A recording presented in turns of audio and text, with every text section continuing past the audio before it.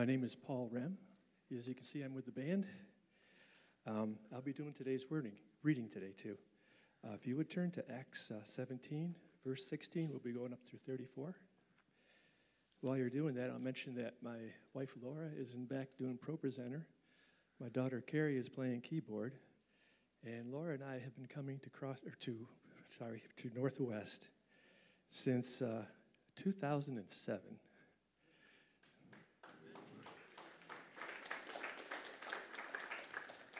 And we love this as our church home, and we'll be going for the foreseeable future. We're very committed here. So, Acts 17, verse 16. Now, while Paul was waiting for them at Athens, his spirit was provoked within him as he saw that the city was full of idols. So he reasoned in the synagogue with the Jews and the devout persons, and in the marketplace every day with those who happened to be there. Some of the Epicurean and Stoic philosophers also conversed with him, and some said, "What does this babbler wish to say?" Others said, "He seems to be a preacher of foreign divinities, because he was preaching Jesus and the resurrection." And they took him and brought him to the Areopagus, saying, "May we know what this new teaching is that you are presenting? For you bring some strange things to our ears. We wish to know, therefore, what these things mean." Now all the Athenians and the foreigners who lived there would spend their time in nothing except telling or hearing something new. So Paul, standing in the midst of the Areopagus, said, "Men of Athens, I perceive that in every way you are very religious. For as I passed along and observed the object of your worship, I found also an altar with this inscription, 'To the unknown God.' What therefore you worship as unknown, this I proclaim to you. The God who made the world and everything in it, being Lord of heaven and earth, does not live in temples made by man, nor is he served by human hands as though he needed anything, since he himself gives to all mankind life and breath and everything. And he made from one man every nation of mankind to live on all the face of the earth, having determined allotted periods and the boundaries of their dwelling place, that they should seek God and perhaps feel their way toward him and find him. Yet he is actually not far from each of us. For in him we live and move and have our being. As even some of your own poets have said, for we are indeed his offspring. Being then God's offspring, we ought not to think that the divine being is like gold or silver or stone, an image formed by the art and imagination of man. The times of ignorance God overlooked, but now he commands all people everywhere to repent, because he has a fixed day on which he will judge the world in righteousness by a man whom he has appointed, and of this he has given assurance to all by raising him from the dead.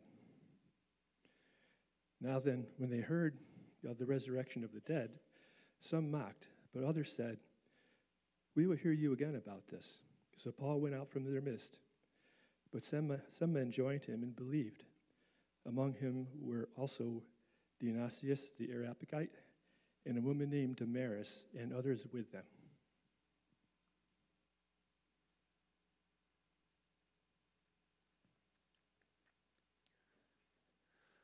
Well, good morning. My name is Ryan. I'm one of the pastors here. Thanks for doing that reading, Paul. And what an awesome testimony from Sudhakar. Thanks so much for sharing your story with us. So as a church, we're going to be jumping into a sermon series on the book of Genesis in 2 weeks. So 2 weeks we're starting Genesis, but today we're looking at Acts 17. The reason we're looking at Acts 17 is because I think that something in Acts 17, which is connected to what Sudhakar was sharing, I think there's something in that passage that God wants to say to us as a church as we think about what type of church he wants us to be in 2023 and moving forward. So how many of y'all were at the block party that we had for our church this past summer? We invited neighbors. We said, hey, if you want to come get to know us, come see our building plans. We'd love to meet you. We had a block party. It was like a kind of a cookout. We had different types of food there, and there were a number of people from the community that came just to hang out, and we were able to get to know them. And there's this one little boy that I remember. He's literally, so he's a young Indian boy, and he's probably about the same age as my oldest daughter, Valerie. She's 8 years old. He was 8 to 10, somewhere in there. And he came with his family. His family is Indian, and they literally live, if you're standing in the church parking lot, you could literally look across the street and see their house. And so they came over, and they were interested in what was going on. And so I started talking to this little boy, and I said, hey, what did you do this morning? Just trying to strike up a conversation with him. And he said, well, this morning I went to the temple. So that's interesting. So I asked him, well, which temple did you go to? What type of temple was it? And he said it was a Hindu temple. Me and my family were Hindu. So I thought, oh, that's interesting. So I asked him again. I said, well, I've never been to a Hindu temple before. Tell me what you did at the temple. What did you do at the temple this morning? And he says just very matter-of-factly, oh, I made a god this morning. Like, you made a god? What do you mean? How do you make a god? And he starts to tell me, well, they gave us some clay. They gave us something to kind of mold together, and we took it in our hands, and we, each of the kids in I guess their Sunday school class, like, had this little piece of moldable material, and he kind of forms it into the shape of this god, and he's going to go and take it back home, and he's going to pray to it. Maybe he's going to put it in the part of his house, like Sudhakar said his family had growing up, where they keep their idols, the gods that they worshipped. And I never really talked to anybody like that before. That was a unique experience, thinking about going to Sunday school and making a god that you're going to take back to your house to worship and pray for. Now, maybe some of you have had conversations with Hindu people, maybe a coworker, maybe a neighbor, maybe a classmate. But if you haven't, my guess is that you're probably going to have some interactions with Hindu people in the near future. So according to recent census data, there's over 60,000 Indian people from South Asia, South Asian Indians that live in the Triangle. Over 60,000. And by far, the dominant religion in India is Hinduism. The largest Hindu temple in North America, I'm going to try to get this name right. The largest Hindu temple in North America is called the Sri Venkateswara. I'm sure I'm butchering that. The Sri Venkateswara Temple. It's located in Cary, North Carolina. Now, Hindu people have, just like Christians, there can be a spectrum of different things that Hindus believe. But among other things, Hindus believe in millions of gods, hundreds of millions of gods. They tend to believe in karma. You have to get your good deeds to outweigh your bad deeds. They believe in reincarnation, that if you have good karma, you're going to come back with a better life in the next life. And so as we think about being disciples of Jesus Christ, that God has placed right here in Cary, North Carolina in 2023, we're going to have to figure out, what does it look like for us to be faithful to Jesus as disciples of Jesus as we think about living in a place that more and more we're going to be surrounded by people like Sudhakar and his family when they were growing up that are worshiping idols, that are worshiping false gods, maybe even gods that they made at Sunday school this morning, maybe gods that they're making in Sunday school at the Hindu temple right now while our kids are hearing about Jesus at Northwest Kids. So that's the question we're talking about today. How are we going to respond as disciples of Jesus as we increasingly see more and more people around us that are worshiping idols? And we're looking at this passage that Paul just read, looking at Acts 17. Because in Acts 17, in the passage that Paul just read, it's an example of where the Apostle Paul in the New Testament, we see what he does when he encounters people, when he encounters a culture, lots of people around him that are worshiping idols. And so we're going to look at two things. We're going to look at what Paul does when he encounters a culture that worships idols, and then from that we're going to look at that example and see what can we do as a family of disciples making disciples, as disciples of Jesus here at Northwest Community Church. What can we do? What is our responsibility towards people in our community, our neighbors, our coworkers, our classmates who are currently worshiping idols, whether it's Hinduism or whether it's some other religion? Well, so we're going to see three things that Paul does as he's interacting with these people who worship idols. So the Apostle Paul, as many of you probably know, he was raised as a Jewish scholar and teacher. He was a Pharisee. And at the beginning, he thought that Christianity was a cult. And he hated Christianity. He thought they're perverting Judaism. And so he made it his mission to try to stamp out Christianity. But then one day, he has an encounter with Jesus where he sees Jesus risen from the dead, and that changed everything. And Paul went from being somebody who's trying to hunt down and persecute Christians to being somebody who wants to tell everybody about Jesus and who's following Jesus himself. Okay?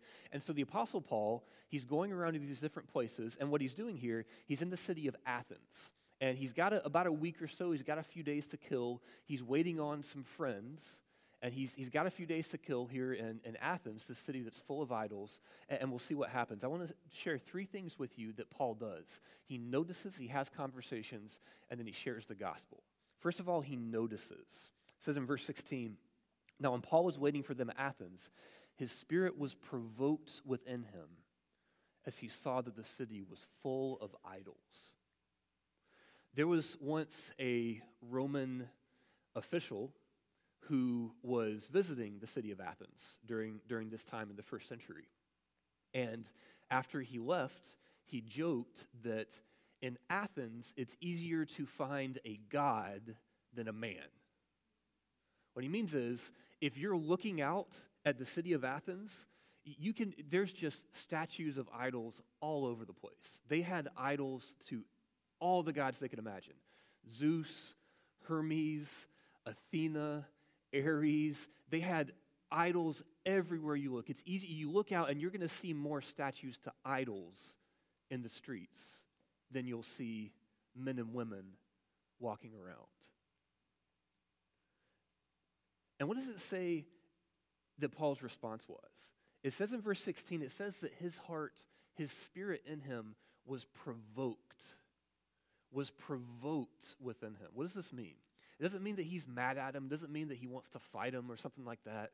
It means he's walking around, he's looking at these people who are these precious human beings who are made in the image of God, who were made by their Creator to worship Him. But instead of worshiping their Creator, they're making these things out of wood and out of silver and out of gold, and they're putting them in their house and they're bowing down and worshiping them. And Paul's saying, this is not right. He's upset. It says later in chapter 17 and verse 22, it says one of the things that Paul is walking around, as he's exploring the city that he sees out of all the idols, they had one idol that was the statue, the idol to the unknown God. They say, what's that about? Well, they thought, we want to make sure we have all our bases covered. And we have idols to all the gods we know of, but what if there's a God we don't know of? We don't want him to be mad at us. So here, and I'm guessing it was kind of like that generic avatar that you have if you don't log in to like Google or YouTube. Maybe it was just like a smooth, I don't know what it looked like. But it was to the unknown God, just in case. So Paul's walking around, he sees this, and he says, this is not right. This is not right. That's the first thing he does, is he notices what's going on around him. The second thing he does in verse 17 is he has conversations. In verse 17 it says, so he reasoned in the synagogues with the Jews and the devout persons, and in the marketplace every day with those who happened to be there.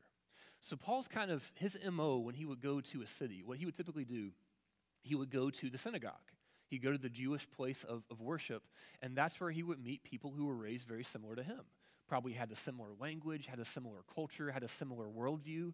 And so what Paul would typically do when he goes to a new city is he would go into the synagogue and he would open up the Jewish scriptures and he would teach people about Jesus from the Old Testament scriptures. That was what Paul did all the time.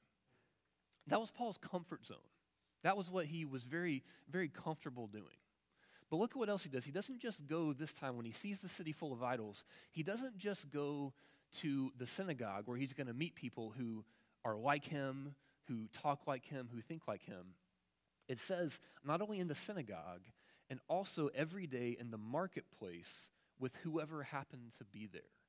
So Paul gets out of his comfort zone and he goes to the marketplace where all these people that maybe they just came from the temple, they just came from worshiping, these people who are worshiping these false gods, I mean, anybody and everybody is in the marketplace. And it says that he reasoned with them. This word reasoned in the original language is the word dialogomai. It's where we get our word dialogue from. So it's saying he's talking with them. He's having a conversation. So what does this conversation look like? Well, I'm guessing Paul was probably asking them some questions. He was probably asking them questions like, hey, tell me which of these gods, of all these gods that you worship in this city, that are worshiped in this city, which one is your favorite? Which one do you go to most often? Maybe he's asking questions like, when you worship that God, what do you do? Do you bring an offering? Do you bring a set? What do you do?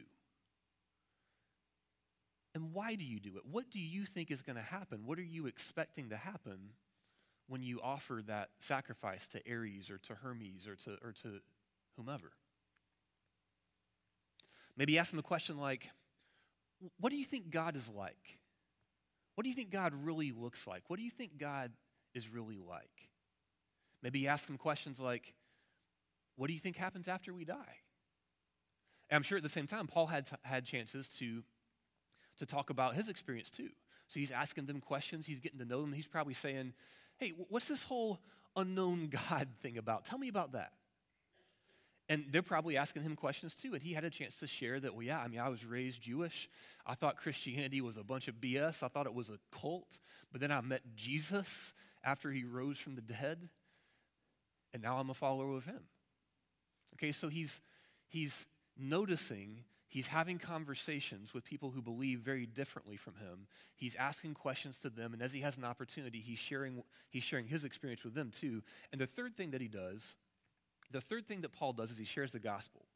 So what happens is, as Paul is having these conversations in the marketplace with all of these different people, whoever happens to be passing by, there were some of the lead philosophers, the Stoics and the Epicureans, who they're kind of like the professors / religious leaders / government officials of Athens. And so they hear what he's saying, and they think it's interesting. And so they invite Paul to the Areopagus. The Areopagus in Athens is this place where people would come together to talk about important things. So basically what they're doing, they hear what he's saying, and they say, Paul, we want you to come and give a formal presentation about this Jesus that you're talking about. Tell us what you believe, and we're going to give you this space to do it. And so Paul, he comes. So he's noticed, he's had conversations, and those conversations led to exactly what Sudhakar was talking about, where as you're having conversations, you're asking questions, eventually, very often, somebody says, well, hey, what do you think? Oh, that's interesting. Tell me more about that. Let's look at what he says. When Paul shares the gospel with them, what does he do? What does he talk about? Well, first he talks about God. He talks about God in verse 22.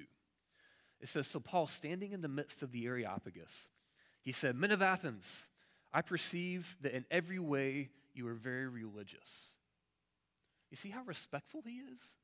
He starts off, he's looking at these people that are worshiping idols, and he compliments them. He says, hey, you take spiritual things really seriously, and I respect that because I do too. And he says, for as I passed along and observed the objects of your worship, so noticing, as I was noticing these things, I found also an altar with the inscription, to the unknown God. So he says, what therefore you worship is unknown, I proclaim to you. So he goes on to tell them about God. He says, the God who made the world and everything in it, being Lord of the heavens and the earth, does not live in temples made by man. So what he's telling them is, God doesn't need you to make him. God made you. He's telling him, your view of God is way too small. God isn't this thing that you carved out of stone, or you made out of wood, or you kind of formed out of clay and then bowed down to. God is the creator of heaven and earth. He doesn't live in temples because the whole universe is his temple. And he says, nor is he served by human hands as if he needed anything, since he himself gives life to all of mankind. He's saying, God doesn't need us to give him milk. God doesn't need us to give him a piece of bread as an offering. He gives us milk. He gives us bread. Everything we have comes from him. He doesn't need us to serve him. He created us. That's the first thing he talks about God. He also talks about humanity. He says in verse 26, he says, and this God who made the heavens and the earth, he made from one man every nation of mankind to live on the face of the earth. So he's saying, hey, you know what? You and I are the same. You might look different from me. You might believe differently from me. You might have a different accent than me. But we're all made by one God. We're all created by him to live on his earth. And he says not only did God create us as one humanity, he also is sovereign over us. He says that he created us to live on the face of the earth, in verse 26, having determined and allotted periods and boundaries of their dwelling place, that they should seek God and perhaps feel their way toward him to find him. So he's saying that God created you and God put you on this earth so that you would pursue God, so that you can seek God. But let me tell you, right now, this phrase he uses, feeling your way towards him, it's like you're in a dark room, as if all the lights were out and you can't see it all, and you're just kind of like groping in the darkness, trying to, okay, here's the wall. Okay, here's the door. He's saying, yeah, God created you to seek him, but you're lost. You're groping around in the darkness. You're more lost than maybe you even realize. So he tells him about God, he tells him about humanity, and finally he tells him about Jesus. He says, for in him we live and we move and we have our being. For some of your own poets have even said, for we are his offspring. Being God's offspring, we ought not think that the divine being is like gold or silver or stone, an image formed by the art and the imagination of man. So he's saying that there's a way to seek God and find him. There's a way to God. There's a way to be in the right relationship with God. But it's not through these idols. Well, how is it? He says, the times of ignorance God has overlooked, but now he commands all peoples everywhere to repent, because he's fixed a day on which he will judge the world in righteousness by the man whom he has appointed, and of this he has given assurance to all by raising him from the dead. So what he's saying is that if you want to get to God, there is a way, and that way is Jesus. And he says, the times of ignorance God has overlooked. He says, God has been patient with you for a long time. God didn't look down and see people worshiping false gods and just go, zap, bolt of lightning, you're done. He didn't go Sodom and Gomorrah on them, right? God was patient. God has been patient. But one day judgment is coming. And the only way to be saved, to be in a right relationship with God, is through this man, Jesus Christ, that he's appointed as the judge and as the king. And by the way, if you're wondering how we know that he's that man, well, God's proved it by raising him from the dead. So Paul he notices, he has a conversation, and then when he has the opportunity, he shares the gospel. He tells him about who God is. God isn't this kind of little piddly thing that you made. God's the creator. But he also is interested in you. He made you to know him, to seek him. And the only way you can find him is through Jesus Christ. And so repent. Turn away from these idols and turn to him. So this is what Paul does.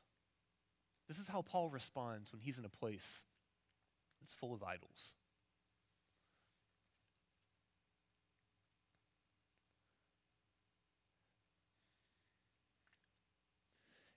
I really don't think, Matt said this earlier, it's not an accident that any of us are here.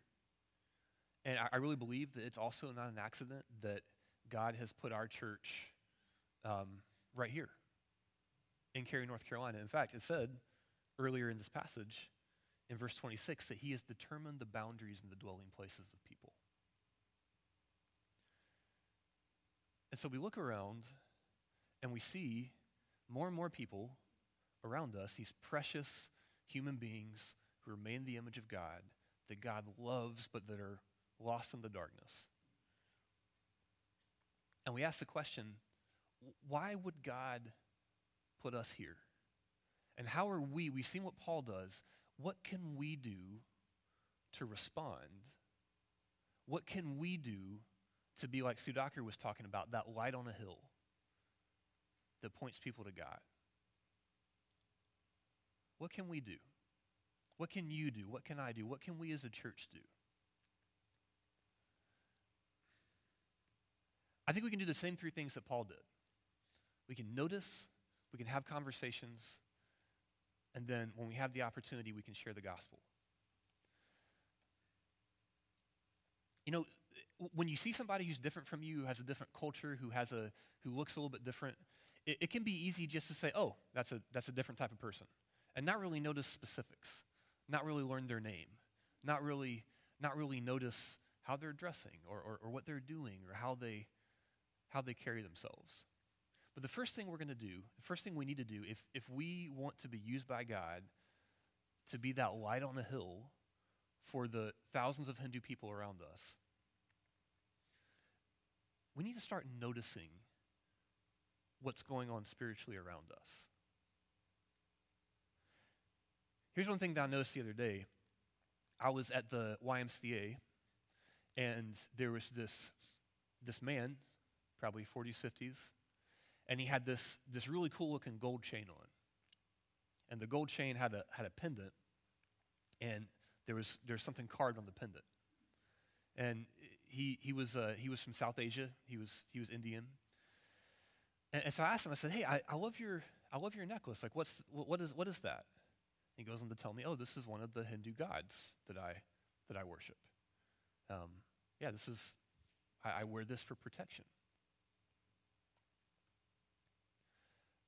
Something else I noticed is when I go to the Spices Hut. You guys know the Spices Hut? It's the Indian grocery store that's right on Green Level Church Road. I was walking down the aisle in the Spices Hut the other day, and every time I've been in there, it's very full, by the way. There's lots of people that go there. I was walking down the aisle, and they've got, fruits and vegetables. They've got spices. They have different things. And then but there's this aisle, and you know how it says, like, milk or butter or snacks or whatever on the on the sign above the aisle? The aisle. This is what it said. It said, God frames. Godframes.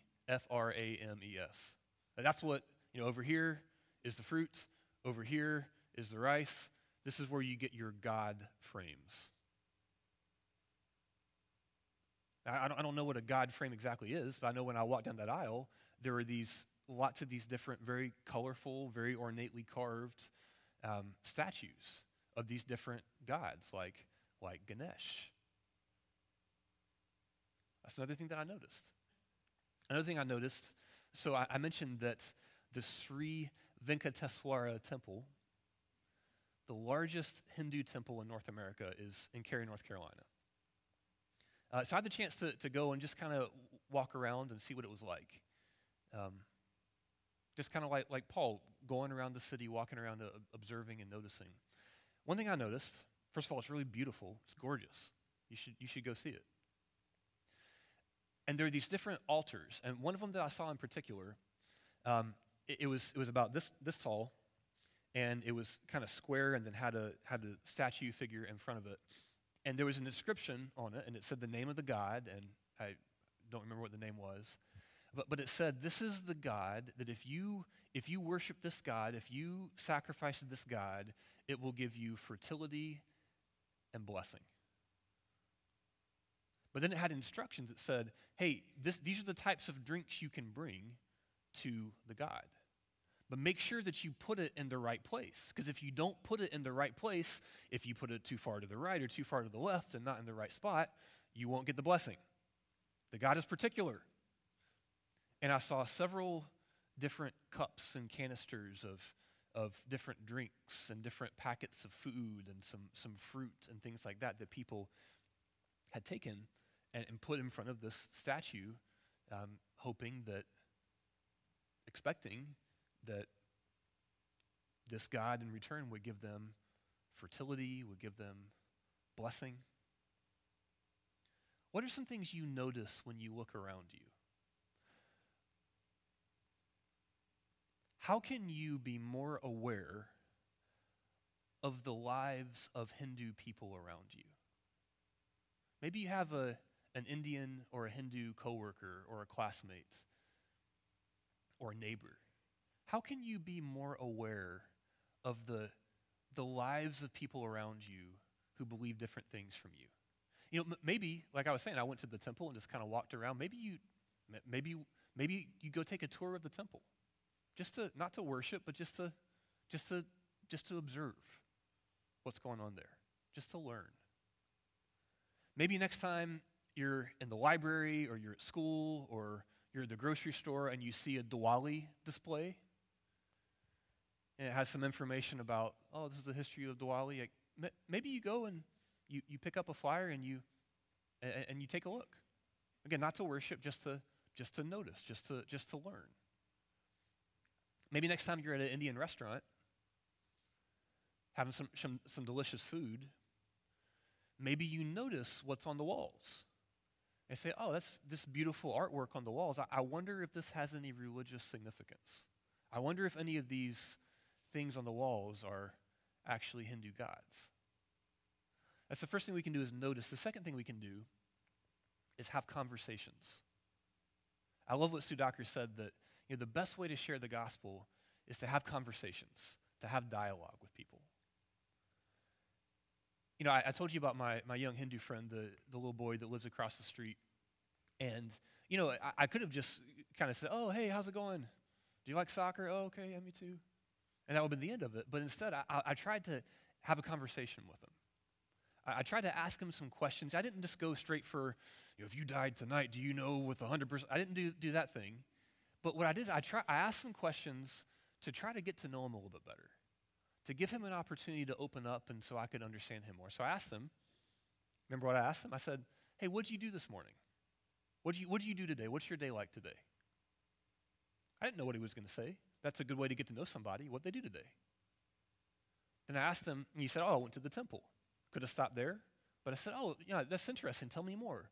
What type of temple was it? So, well, it was a Hindu temple. That's interesting. See, we're having a spiritual conversation. I haven't told him anything about what I believe. I'm just drawing him out and listening to him. He says, well, it was a Hindu temple and we made a god. And I didn't at that point say, well, that's bad. You shouldn't worship idols. And I said, well, tell me about this God that you made. Having a conversation. All right, just having a conversation. Maybe the best way for you to have a conversation with Hindu people around you, maybe you have a neighbor. Maybe you have neighbors down the street who are Indian, possibly Hindu. Maybe you invite them over for dinner. And it might feel a little bit like Paul, going from the synagogue where he gets out of his comfort zone and he goes into the marketplace and wait, these people, they sound a little bit different, they look a little bit different, they think a little bit different. But maybe you have them over and just get to know them a little bit better. Maybe you have an Indian or a Hindu coworker that you could get lunch with next time, sometime this week. What can you do to intentionally put yourself in a situation where you can have conversations with Hindu people where, like Sudhakar was talking about, maybe you can even say, oh, that's so interesting what you're talking about. In the Old Testament, actually, there was a temple, and this is the God that was worshipped, but there was only one God, and then this is what happened later. Maybe you can start to draw some of those connections. And number 3, to share the gospel. There was a young man.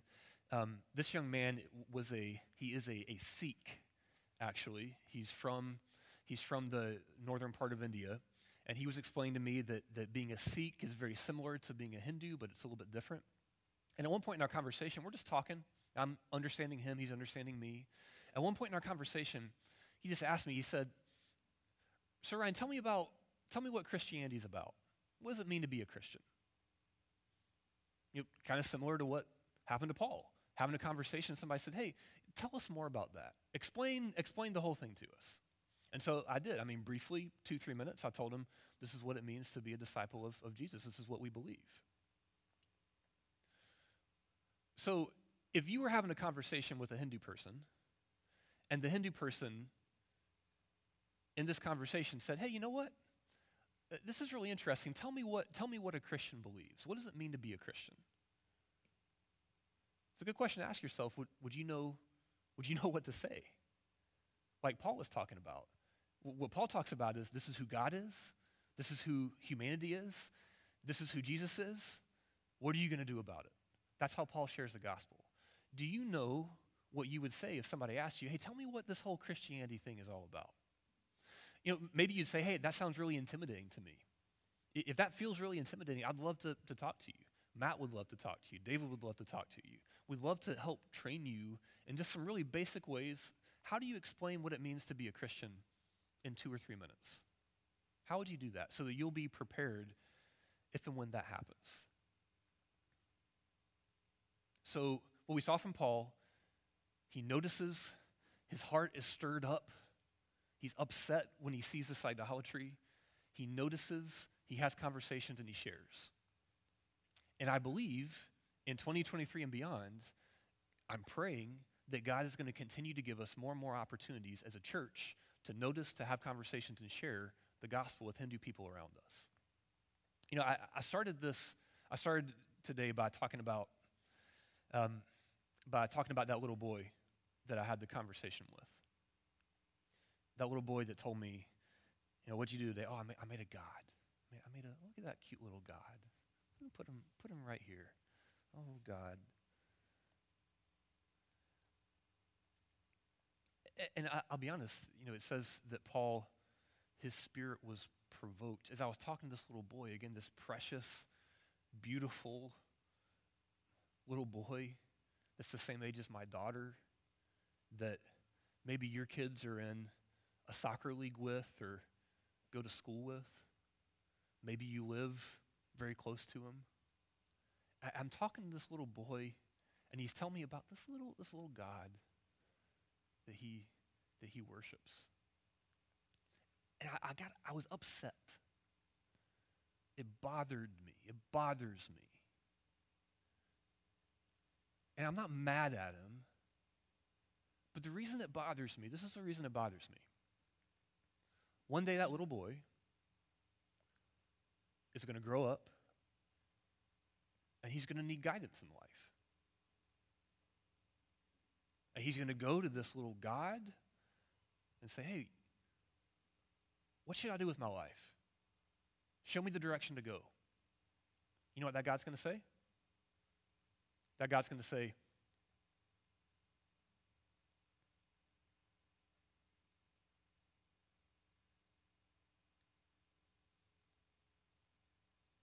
and one day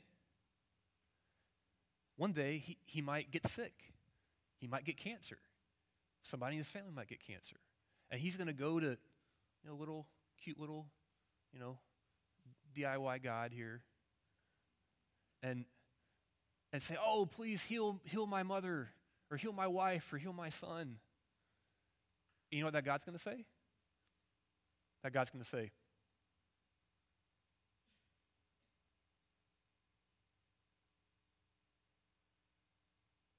and one day he's going to be thinking about, "Gosh, what happens after I die?" And he's going to go to this God and say, "Oh, help me to do something to have a better reincarnation. How can I prepare for life after death?" You know what that God's going to say? The God's going to say,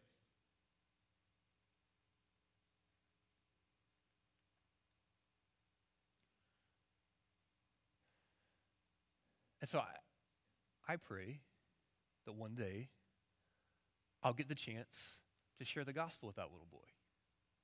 I pray that one day I'll get to tell him that there is a God who made him, so he doesn't have to make a God himself. One day I'll get to tell him that he is the image of the true God, so he doesn't have to make an image of God to worship. You know, lots of Hindu people believe in karma. I pray one day I'll get to tell that little boy,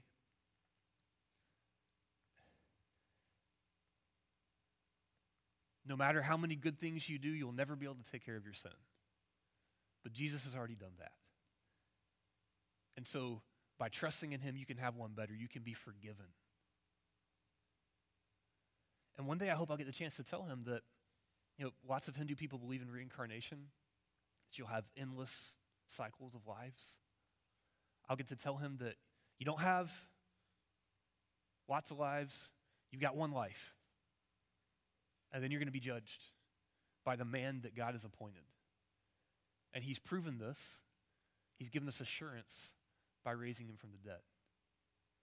I pray that I'll get to have that conversation with him or his parents one day. And how are we going to do that? We're going to do that by noticing, by having conversations, and then by being ready to share the gospel and sharing the gospel when we have the chance. I've done this before, but this is really, as I pray for our church, this is what I pray for. How many of you have been Christians for at least 5 years? Raise your hands up if you've been a Christian for at least 5 years. Okay? Look around for a second. Keep your hands up. Again, look around at the people around you. That's most of us, isn't it? You can put your hands down. Some people have asked, hey, do you want the church to grow? Don't you want to be a big church? And my answer is always the same. It's like, this is what I pray for. I don't want our church to grow just because, because somebody over at Summit put their foot in their mouth, and so then people come over here. I don't want a church to grow by sheep swapping, right? I pray that our church grows, but I pray our church grows like this. I pray this with me, that in 5 years, if I ask that same question again, where I say, hey, raise your hand if you've been a disciple of Jesus for at least 5 years, I'm praying that only about half of the hands in here would go up. And I'm praying in 5 years, if I ask the question, if I say, raise your hand if you've become a disciple of Jesus in the past 5 years, I'm praying that about half the hands in the room would go up. And that lots of those hands would be Indian hands that right now are just like Sudhakar and Shailaja used to be before they became Christians. What if that little boy, what if we as a church devoted ourselves to praying, to noticing, to having conversations, and to sharing the gospel? What if that little boy, that maybe right now he's making a new God, I don't know how many gods he needs. What if in 5 years he was in Northwest Kids learning about the true God? What if God did that through us? I believe that he wants to. Let's pray. God, we love you, and we thank you for who you are. We thank you for your son. God, I pray for this church. Father, as we look around the people around us, there is so much idolatry. And God, I pray that you would use this church. I pray that you would use this church. Help people that are sitting here right now. I pray that you would provoke their spirits. I pray that as they see idol worship around them, that in their heart they would say, that's not okay. That they would start noticing, that they would start having conversations, and that they would start sharing the gospel. God, I pray for that little boy that I had the conversation with, who lives right next door here. God, I pray that you would save him. Save him from worshiping gods that he made to worshiping the God that made him. I pray this in Jesus' name. Amen.